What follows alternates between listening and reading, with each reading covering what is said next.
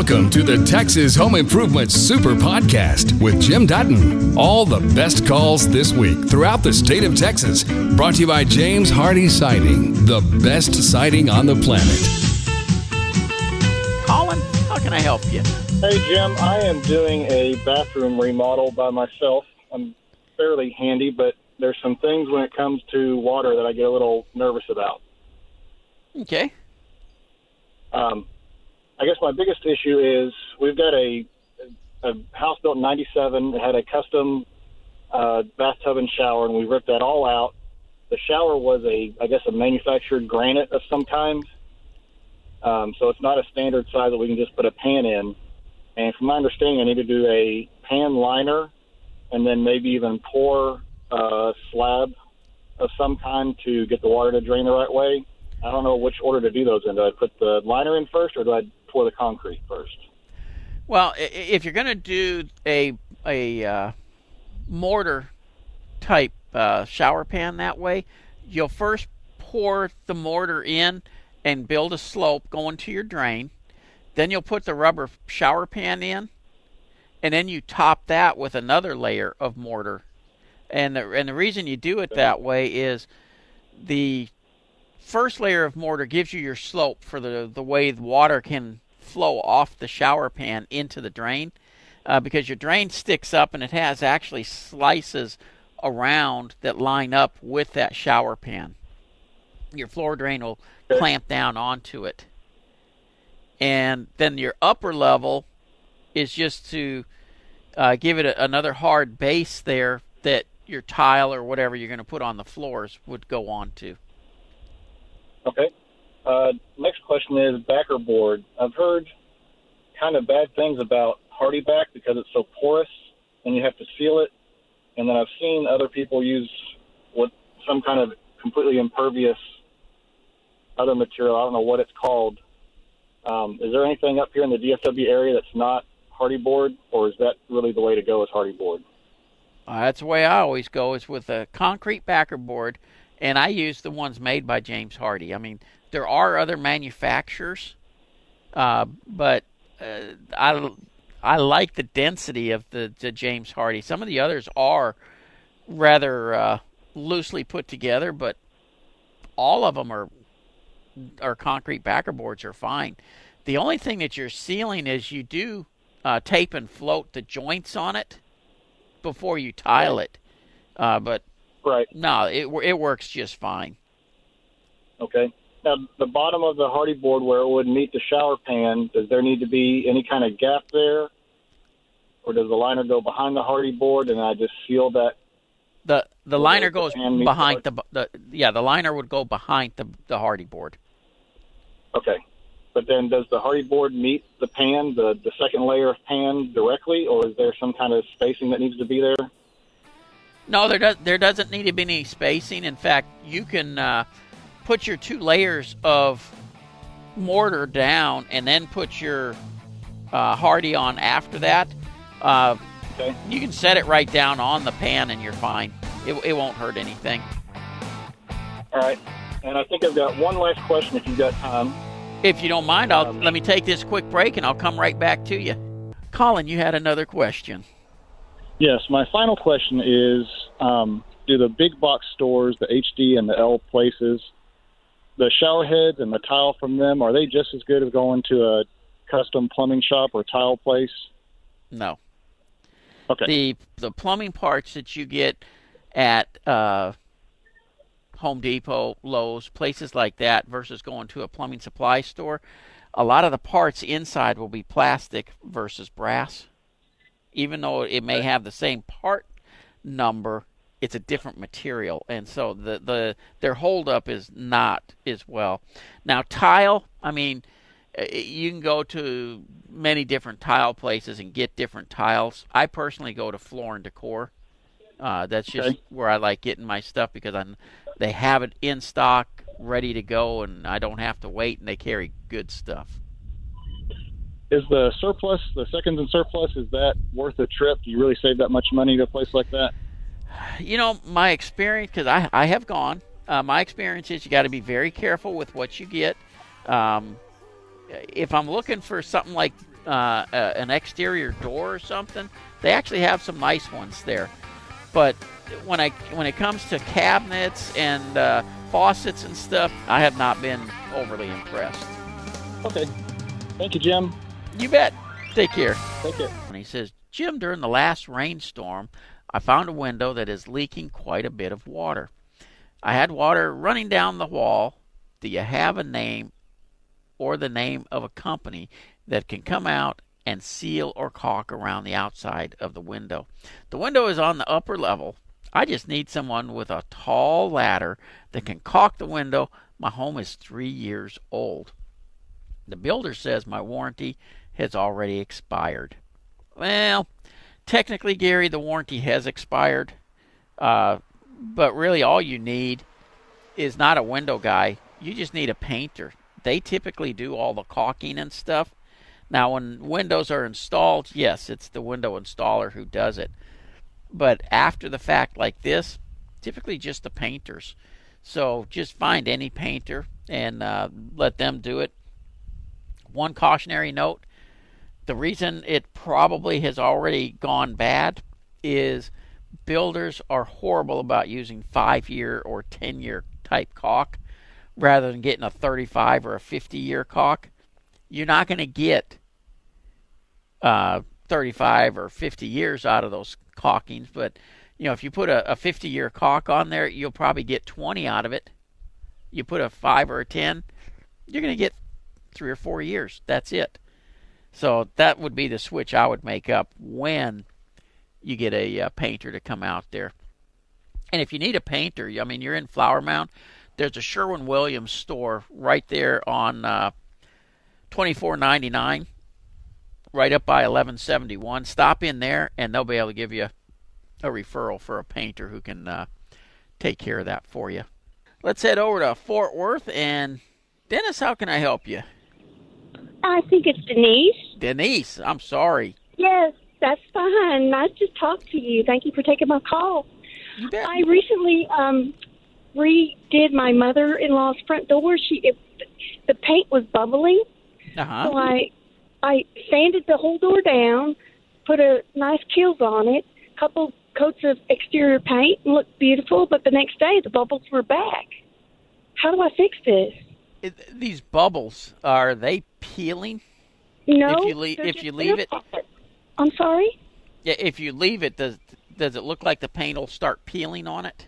Are they I don't bigger? know. Are they bigger, or are they just tiny little spots? No, they're kind of thumb. They're bigger than what they than what they were. How old a door is this? I couldn't tell you. Maybe 10 years. Maybe more. The reason I'm asking is there's a fungus that gets into certain types of wood. Okay. Pine is real bad about it, and it gets this fungus in, and when you put paint on it, the paint blisters off, and so it'll start with just the bubbles, and after that it literally starts peeling off because the bubbles won't last on there.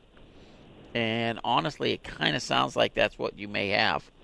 Now, so what need to get a new door? Yeah, sometimes. Did you primer it before you put the paint on? Yes, I put a Kilz, Kilz. Okay. And a probably one of the higher quality Kilz too, because it's for exterior. Right. Water-based, however. So. Okay. Then I hate to say this, but I think it sounds like you've got that fungus in there. Okay. And if that is the case, yeah, your choices would be to replace it or just sand the door down and go with natural wood. Okay. All right, because her trim around the door was also peeling paint, so it sounds like maybe you're right about the fungus. Yeah. Okay. Well, I appreciate it. And it's possible that it got into because the trim around the door is more than likely pine, and so it probably got into that first and then spread into the door. Okay. Well, thank you so much. All right. Sorry I couldn't tell you something better. No, that's okay. It helps me out. Appreciate it. Gene in Fort Worth, how can I help you? Hello, thank you for taking my call. I'm fixing to replace my patio doors. They're swinging doors, and they're a double. And I'm interested in either fiberglass, wood, or steel. I don't know which one would be better. And we want some that have blinds inside the glass. Any recommendations? Okay. You need somebody to put them in?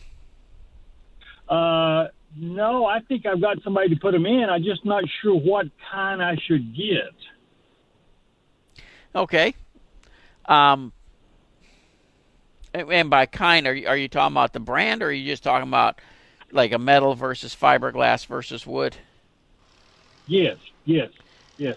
Metal or fiberglass? Yeah, I personally like the metal-clad doors on outside doors like that. They hold the paint good, they look good, and they last a long time as long as you keep them painted. And typically they have that option for the blinds in the middle, so that's what I would take a look at.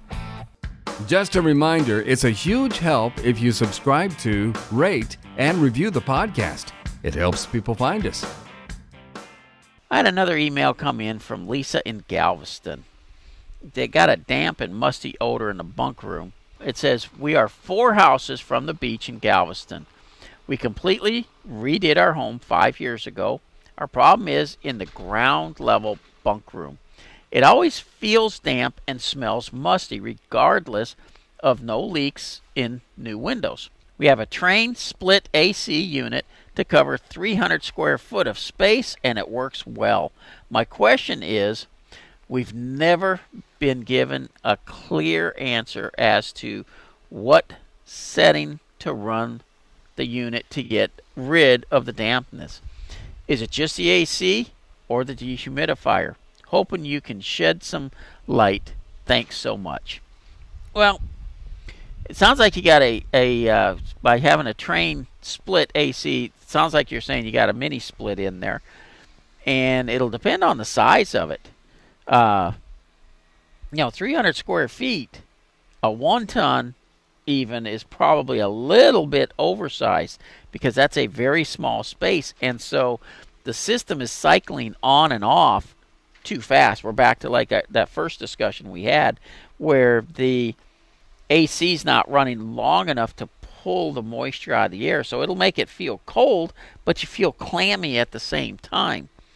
In that situation, and mini splits have a dehumidifier setting, you may want to consider using that setting and see if that doesn't help to clear it up.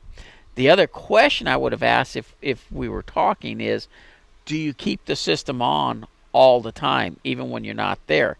Because the mistake a lot of times people make is they shut the AC off or turn it way up. Again, to where the cycle's not happening, it's going to build moisture in there, and you're going to smell the dampness. So my first thing would be to, like I said, try to see the size that you have, what's the tonnage of the unit, and then try the dehumidifier setting. If that doesn't work, you obviously need to get the tech back out and let's see what's going on, because if the system is sized properly and running, it should keep it dehumidified and comfortable at the same time. But again, you got to have it running. You can't just run it when you're going to the beach or something. It needs to be on all the time in order to satisfy what's going on down there. So hopefully that helps out with that problem. Let's head to Victoria. And Alan, this is Jim. How can I help you? Yeah, thanks for taking my call. You bet. I've got a 22-year-old home, and it's time to replace the roof. And if cost is not a big issue, what would you recommend going back with? What's the style of the house? Kind of a farm-style house.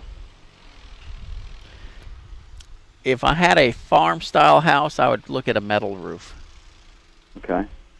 If cost wasn't an issue.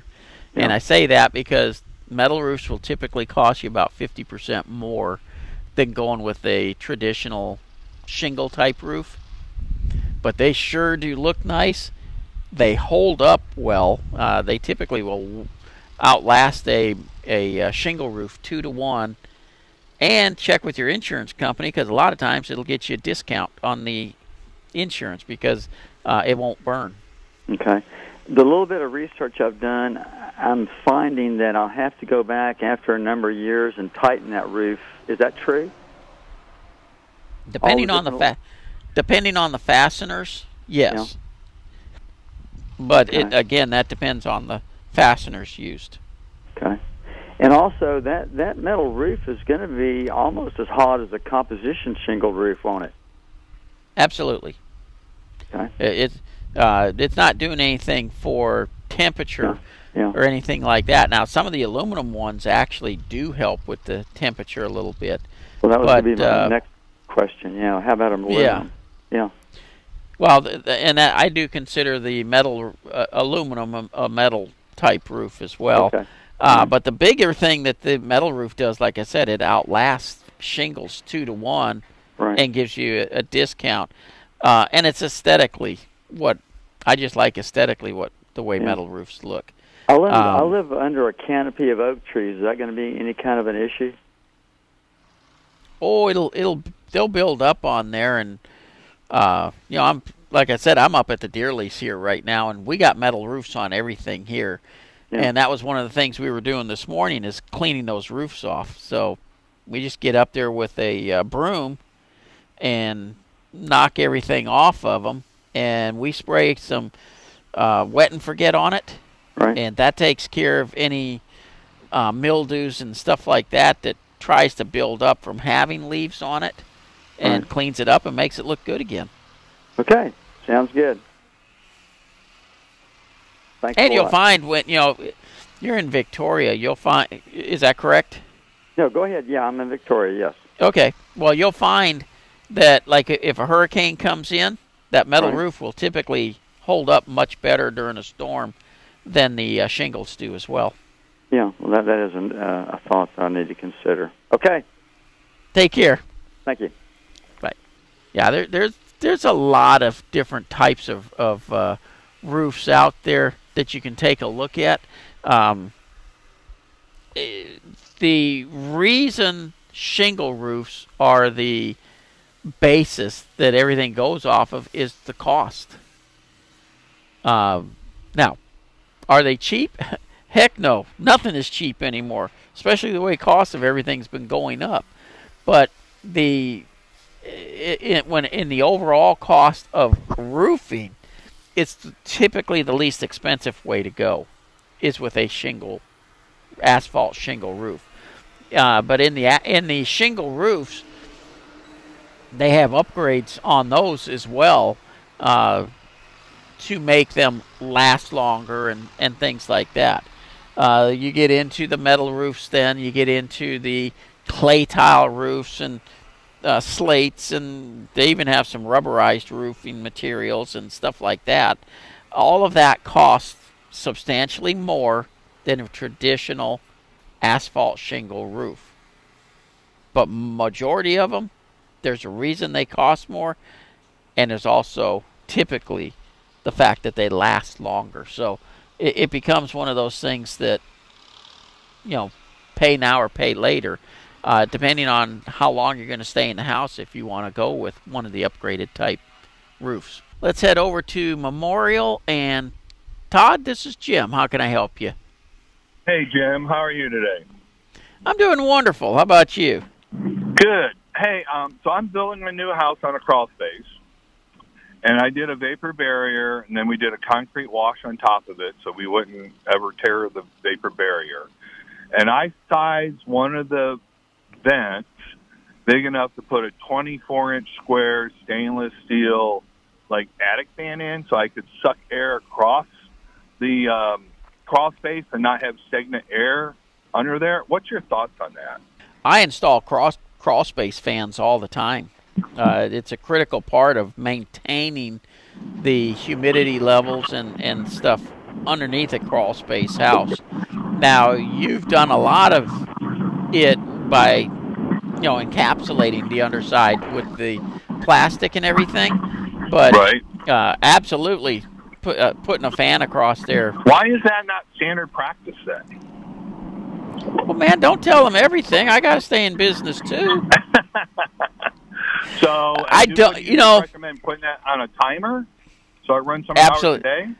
Yeah, well, what I typically buy is one that fits into a regular vent space in crawl space homes. So it's like 8 by 16, and it has a humidistat. Yeah, it has a humidistat on it, as well as a temperature sensor, and either one of those can click it on. Gotcha. So I don't need to worry about putting on a timer, running for 5 hours, 6 hours every day. Nope. Just put a humidistat and temperature sensors on it, and that'll be just fine. Perfect. Thank you for your help. You bet. You take care. Thanks. Bye. Bye. And he is 100% right. Why that isn't standard practice to put fans underneath there is beyond me. They all try to do it with passive ventilation. And, you know, honestly, the passive ventilation works if you have enough openings.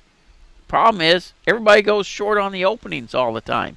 Trent, welcome to Texas Home Improvement. Good afternoon, Jim. Quick question for you. What is the best and safest way to wash or clean stucco on the exterior of a house? House is about 10 years old. A light pressure washer. I mean, you can use any pressure washer you want. You just don't want to get it up too close where you're gouging into the stucco material with the water pressure, because it will. And is this a true stucco or is this an EIFS type stucco? You know, that's a great question. I'm not sure I know how to answer it. Maybe, is there a way to phrase the question for a layman? I might be able to interpret it properly. Sure. A true stucco is put on in multi-layers of a cement-type product. A EIFS structure has styrofoam board, and then the stucco material is kind of sprayed onto it. And so when you tap on them, a true stucco one, it's hard, just like concrete, and you don't hear any hollow sound. When you tap on it, it's a solid sound. When you tap on the EIFS, it kind of sounds like you're knocking on a hollow core door. Thanks for explaining it to me. No, I think it's true stucco. There are some styrofoam pieces they use for some of the accents and corners and things like that. But that's normal, if you want to call them. But it was true. I saw them put it on by hand and then go back and put the color over it. If we're being careful with a pressure washer, is there anything that I would want to put in the mix, or just plain water? Just plain water. And then I'm gonna pass something else on to you. A true stucco siding that way does need to be painted periodically. A lot of people don't realize that. Yeah, and what kind of intervals do folks usually paint those? It's still looking really good. It's just got a couple of spots that are dirty or a little mildew. Sure. Just clean it up, and you'll be fine with that. But as far as painting, it's anywhere from 10 to 20 years. And they make special paints that have elasticity to them for doing stucco, because what you'll find is it's going to get hairline cracks in it over time. And an elastic paint seals over all that, so you don't get moisture going through it. Well, fantastic. I got more than I bargained for this afternoon, Jim. I do appreciate it. And not a problem. You've just heard the best calls and questions from Texas Home Improvement. For more information about our show, go to thipro.com.